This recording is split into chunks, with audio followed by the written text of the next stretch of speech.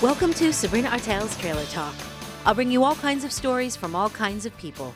Whether it's a live public conversation and we're speaking from the kitchen table of my 1965 Beeline travel trailer, from the studios or on the streets, please sit back and enjoy the conversation right here this time every week. I'm Sabrina. This is Trailer Talk, and I'm so excited to be speaking with Janine Hayes and Brian Mason from AphroChic. This is a project that they created. It has many parts, and we're going to talk about what AphroChic is. They are a husband and wife team working together. They are in Napanoch, New York, in Ulster County. AphroChic is a project that I became very interested in, and I've been following Janine and Brian for a while. They are a modern design and media project that celebrates the African diaspora. And they state that they support anti-racism to raise awareness and share information about justice and equality. So we're looking at aesthetics, design, media. We're looking at this project that through many different angles, they are expressing their commitment and their dedication to racial representation, to equity, and to dealing with justice, but across this kind of world of objects and aesthetics. And so I welcome you both, Janine and Brian. Thank you for joining me. Thanks so much for having us. You're welcome. My name's Janine Hayes. I am a former policy attorney who now just, sort of works, like I said, in this world of media and design. It's interesting because my experience really was working on things like the Violence Against Women Act in California and in Washington, D.C. But for me, design was always very much an outlet, something that I did as a hobby that has kind of taken over our lives at this point in some really interesting ways. Yeah, both of our lives. My name is Brian Mason, and like Janine, I'm not a designer by training. Neither of us were designers by training. This is really an instance where her passion kind of took over both of our lives. Before this, I was an aspiring academic. I was picking up master's degrees in pursuit of an eventual PhD. In what, Brian? My first master's degree was in systematic philosophical theology. So I actually went to the Graduate Theological Union out in Berkeley, California, and it's an academic degree. So I'm not a minister or don't run churches, but just sort of theology and its applications. And then the other part, so actually then GTU was actually right across the street, so to speak, from UC Berkeley. So then I went to UC Berkeley for a master's degree in African diaspora studies. And was working on my PhD. And by around that time, we started AphroChic while we were going through that. And I just finished my comps and was ready to start writing my dissertation when we got the offer to write our first book around AphroChic and interior design. And so kind of decided that that was the direction to go in. So the book you're referring to is Remix Decorating with Culture, Objects, and Soul? Yes, it was our first book. Our first book. And we're now working on our second book. But yeah, that first book was such an exciting, unexpected journey. And like Brian said, he was working on the PhD. And always when, you're working on your PhD, one of the goals is to be published. And it was like, well, you don't even have to finish the program for this. You can get published. But I think a lot of his study and his work very much fits into sort of the DNA of the brand itself, and that we're looking at design, but design is just sort of the lens for us to talk about the diaspora and our culture in the world. Sometimes it's very interesting to people because AphroChic is this sort of home brand, but home is actually where it all begins. It's where we learn our values. It's where we learn about who we are. It's our safest space. It's our space as children. We're growing up and reading and learning about this world that we're one day going to enter. And so a lot of the things that we talk about and discuss in AphroChic really does start at home in our own homes, and the conversations that we had growing up about race and justice and our value systems, and really bringing that out into the world now. Yeah. And a lot of it kind of rotates around this idea of like deepening the concept of design, what it stands for. I can honestly say that before AphroChic, I was not a design oriented person at all. It was, the design of a room, what was in it was not something that kind of crossed into my consciousness. But so everything I know about design now, which has become a lot over the years, I learned it all from Janine over the course of us, doing AphroChic. But more than that, we sort of started to take a deeper look at what design is and what it means. And so from that, realizing that design is this intensely, very specifically human thing to do. Like, there's no other animal on the planet that does design in the way that we do, and that can attach meaning kind of tied up in this human capacity for symbolism to say, this color means this to me, or this rug was designed from this culture with this idea in mind. And so because of that, it became this way of looking at the way that all of these different aspects of our lives connect. They become this place where it comes together. As we were saying, home is this place where even as adults, you experience so much of it, whether it's fashion, science, technology, music, literature. All of these are things that you can experience in your home. And all of these are things that are represented, your feelings, your preferences, your views on them, but also the culture that you come from and the things that formed you are also represented in your home. So using your home to tell your story, creating a space around you that reflects who you are, but then also understanding home and design as this form of symbolism, as this way of either stating or in some cases remembering. All of it becomes powerful in a way of looking at sort of the larger processes of history and society that are going on around us all the time. I connect to this so deeply because with Trailer Talk itself, there's the idea of the kitchen table and coming together and the symbol of home.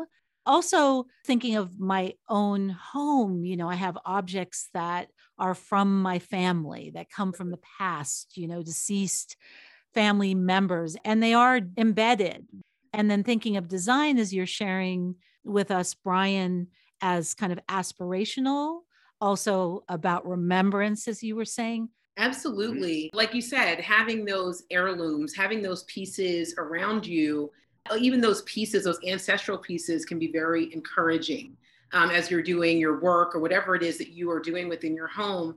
But one of the things that Brian and I reflected on in our work also as African Americans is, and as the descendants of slaves, is that we don't have a lot of heirlooms because after slavery and after emancipation, people had nothing. I mean, there really wasn't you weren't carrying off with items. Slave quarters were very small. It wasn't like you were able to have, a lot of your own effects. And when the plantations basically let slaves out of those plantation centers, basically people were put out onto the street with very little. And a lot of people died.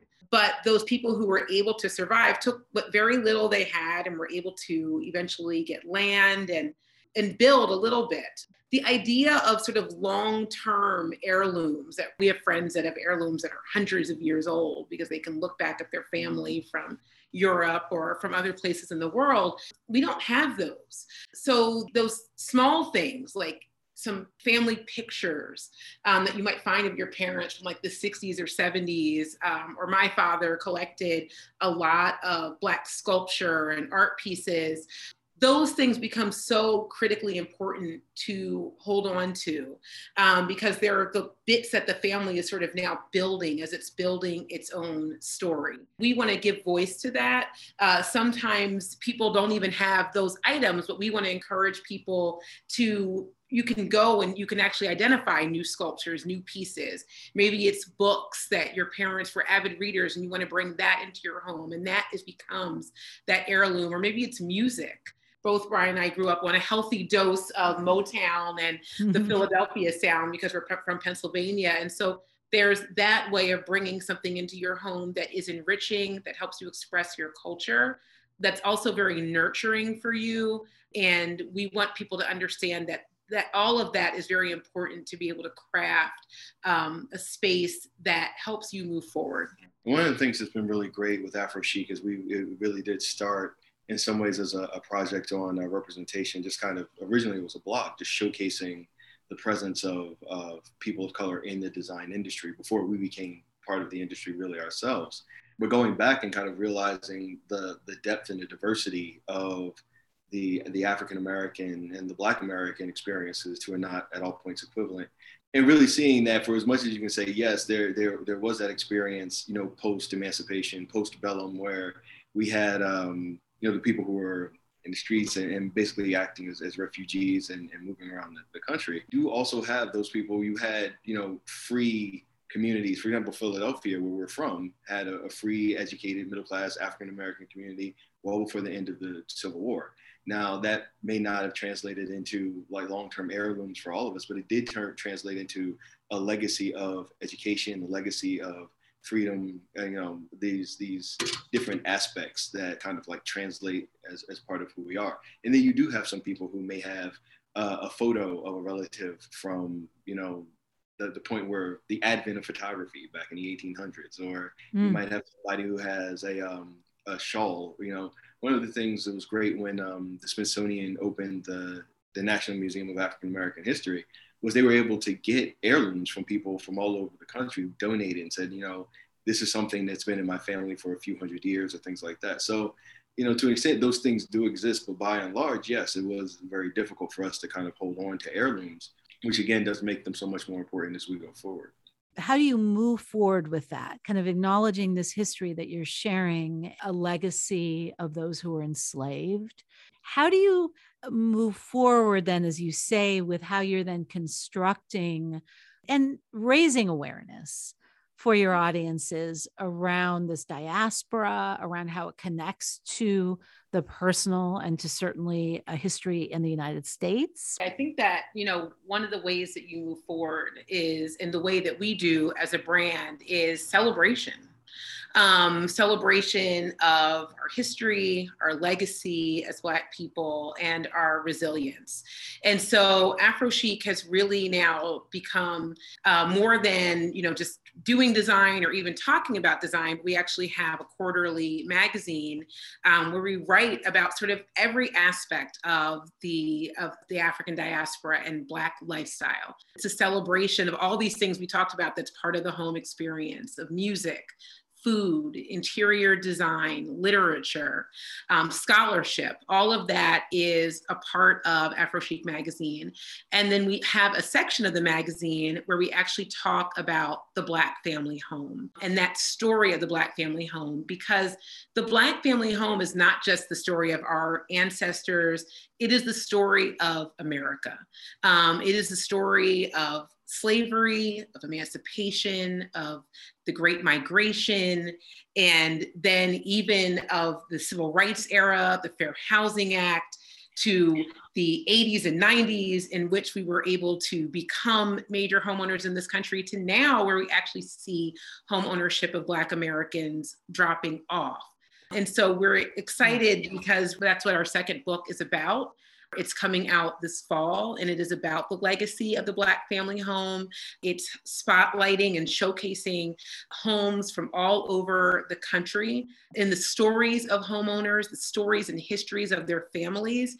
But it's also a design book where we're talking a lot about history and really getting people to understand that Black people in America have been on an extraordinary journey that really lets us learn about our country, about the fight for freedom, about gaining rights, about all these things that actually we're all talking about very much today, as we're kind of looking at a time that for many people reflects the 60s or 70s. And so, you know, design again is that lens, the home is that lens, but it becomes a space where we can actually begin to have a much wider discussion about our diaspora. History is definitely a big part of AphroChic and kind of understanding. So part of how we go forward is actually by going further back, a wider purview, and the ability to put things in context. So on a large enough scale, understanding that slavery is not the beginning of African history, although it could arguably be the beginning of the African diaspora, of African American, Caribbean, those history of the people who were dispersed by the transatlantic slave trade. But going back even further, recognizing that having a history that begins in that way is not in itself unique, in that most of the major nations of Europe, you know, England, France, Germany, Spain, were at all points, to some extent, more or less enslaved to the Roman Empire. So that process has been repeated in other people. You know, the word slave is rooted in Slav because Eastern Europeans were largely considered the slaves of the Roman Empire and so on. So kind of having that wider view of history changes your starting and ending points for certain things. And then understanding that going from that, you know, taking a closer look and being able to diversify beyond sort of the stereotypes that make up what was generally considered common knowledge, to understand the wider diversity of the experiences that actually make up life for any group of people. You know? So the idea to say that for certain groups, you know, there's a diversity of experiences expected, it's broad, it's understood. But and in many cases to say something similar for African Americans becomes questionable. You know, you go, well, because we have this understanding that there's one Black experience. You know, we talk about slavery, but again, that's why it's important to talk about the people who were whole free communities before slavery. At the same time, as you're talking about the trajectory that has constituted what we call the African American journey to home, it's important to understand the roadblocks and the obstacles that have been put in the way of that, because they very much resemble the roadblocks and the obstacles that make up the current moment. And so a lot of times we'll fall into the trap of looking at this moment now and saying, okay, this is what it is, sort of in isolation, without recognizing that this moment is made up of all of the moments that have gone before. And so we make these mistakes of going, oh, okay, well, now we're looking at, as Janine said, a point where African-American homeownership is at its lowest point since about the end of the Second World War. So before the signing of the Fair Housing Act. We'll attribute this to a number of elements, a number of catalysts going on now, without looking at the ways in which there have been intentional acts of disenfranchisement aimed at African Americans trying to own homes for the entirety of the lifespan of America. So understanding those things sort of in their context makes them easier to understand, easier to begin to talk about. And it also allows you to sort of put things in their proper place as you're going forward and developing these new ideas for the future. Thank you, Brian, so much. I think that, and Brian can definitely jump in. I think that, you know, right now in this moment where we're dealing with a major global pandemic, one of the things that we're seeing is Black people not being able to hold on to their homes. A lot of people all over the country, Black, brown, white, are suffering, you know, under the weight of economically what something like a global pandemic can do. However, what we're seeing is that people who are Black and brown are suffering even more so and needing strategic help to be able to really continue to have home ownership and make that dream completely possible. In the context of this design and what we're doing with AphroChic, we actually can begin to talk to our audience about those types of issues. We can talk to our audience about, even today, we had this big push, this is MLK Day, a big push for voting rights. We talk about that with our audience as well, because even though we might be talking about things in the context of home, like I said, home is where all of this sort of begins for Black people. It's where these conversations happen. And so we want to make sure that our audience is knowledgeable and that they feel like they can go out and fight for things like fair housing today, that they can fight for equity, that they can fight for justice. It's interesting because we can have that conversation, though, in the context of something that's still beautiful and inspiring and aspirational, which I think is critically important. We've been reflecting a lot on Martin Luther King just this month in general. And one of the things that he understood and that people in the civil rights era understood was that creativity itself was, in working with creative people, was something that was very much a big part of the movement, that it was working with artists, and was working with writers, and it was working with great creative minds that could inspire people. And that's what we really try to do with AphroChic as well. You know, if we can show you an amazing songwriter, and then in that discussion about that songwriter, we can have a conversation about race and justice and equity in the world of music. We can talk about food, but then we can actually end up talking about food history and the history of food, and then also the food justice and the diaspora that is beginning to embrace food justice in different ways globally. And so it's the creative is sort of how we sort of start the conversation, but then we can begin to have a much broader dialogue that centers around the things that are very much Brian and I's values. As a former attorney and as an academic in African diaspora studies, of being able to have conversations that really lead to impactful change in the lives of everyone who follows and is a part of AphroChic. One of the things that kind of makes up the basis of the understanding for AphroChic is that design is a cultural artifact. And as such, every cultural artifact is connected to every other cultural artifact, for any given society group of people. So if we're talking about the food that we eat, or if we're talking about the music we listen to, all of these things are sort of, they've developed over time for this particular group of people for a particular set of reasons. And design works the same way. Like we can talk about the history of Scandinavian design, or sort of like the nature of Scandinavian design as we understand it now, without talking about World War II and the way that, Scandinavian design changed after that to become this more streamlined, simplified, accessible aesthetic that we all love today, where it was very, very, ostentatious and real and royal and flamboyant before that, because, it was the design of kings and of the aristocracy and things like that. So doing that with AphroChic, it becomes this way of saying, okay, understanding really that everything is designed. Not that everything is interior design, but everything that we have as people is designed. Mm-hmm. Whether we're talking about our idea of what a house is, the idea of a house is not only designed, but it's culturally specific. Because what we think a house or a building is, what the image that comes into our head when we hear that word now is totally different than what it might have been in Japan in the 1500s, or Somalia in the 1100s, or in Spain in the 1300s, something like that. Totally different, entirely culturally based. So whether we're talking about something as tangible as a house or something as nebulous as an economy, it's all design, because basically we make it up. And because of that, that's why we are sort of not only kind of like the architects of a shape, but also responsible for its consequences. Mm-hmm. And so that becomes a very big part of what we talk about with AphroChic, and the need to be able to see that clearly and to understand not only the role that we have in creating and shaping realities, but the responsibility that we have for their outcomes. So that's significant when we think about Martin Luther King. It becomes very, very specific, right? Significant to this moment, because we have what we've seen as sort of like the widespread domestication of the image and the message and the memory of who Martin Luther King was.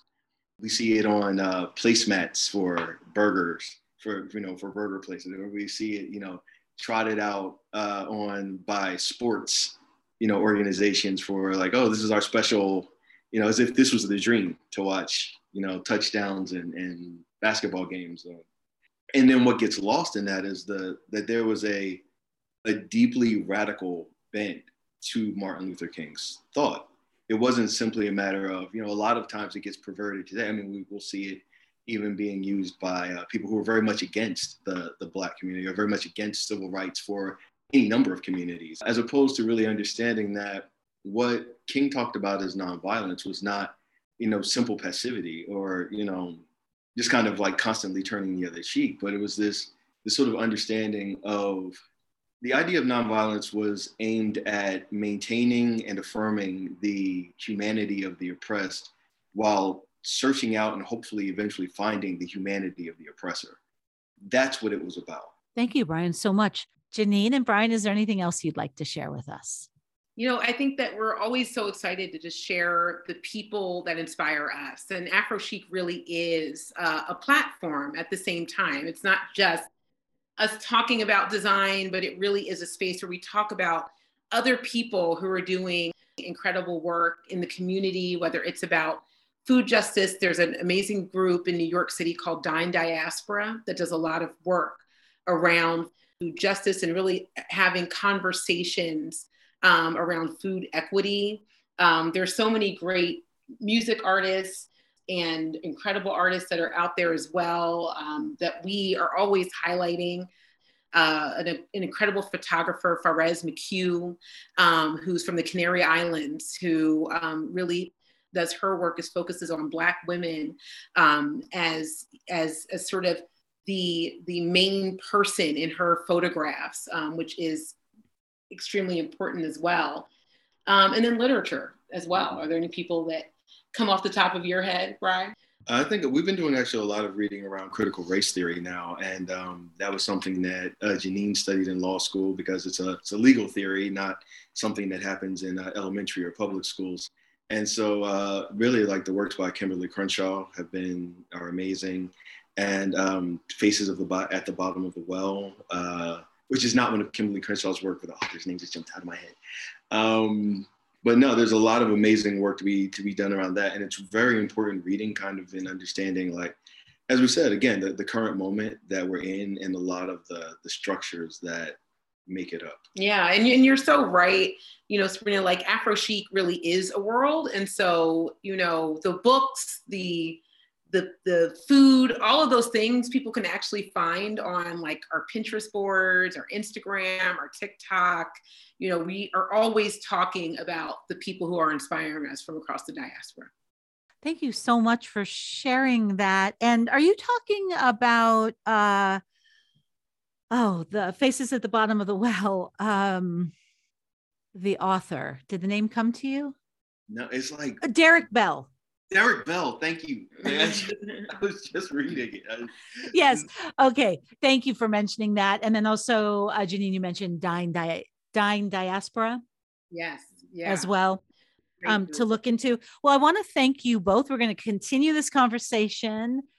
It's just been so great to begin this dialogue and to learn about both of you and AphroChic. I've been speaking with Janine Hayes and Brian Mason about their project AphroChic. It's a media and design project. There is a book coming up in the fall, and their current book is Remix, Decorating with Culture, Objects, and Soul. They've got a magazine, a podcast, and more. But I really want to thank you again for joining me. And to learn more about AphroChic, you're welcome to visit AphroChic.com. Thank you. Thank you. You're welcome. From the kitchen table out on the road, I'm Sabrina Artel. Thanks for joining me for Sabrina Artel's Trailer Talk. The music for the show, Patti Smith, People Have the Power. Trailer Talk is produced by Sabrina Artel. For more information, please visit trailertalk.net. Special thanks to WJFF Radio Catskill and the numerous people who have donated their time, resources, and conversations to make Trailer Talk possible. Thank you all who joined me in these conversations. I'm Sabrina Artel. Safe travels.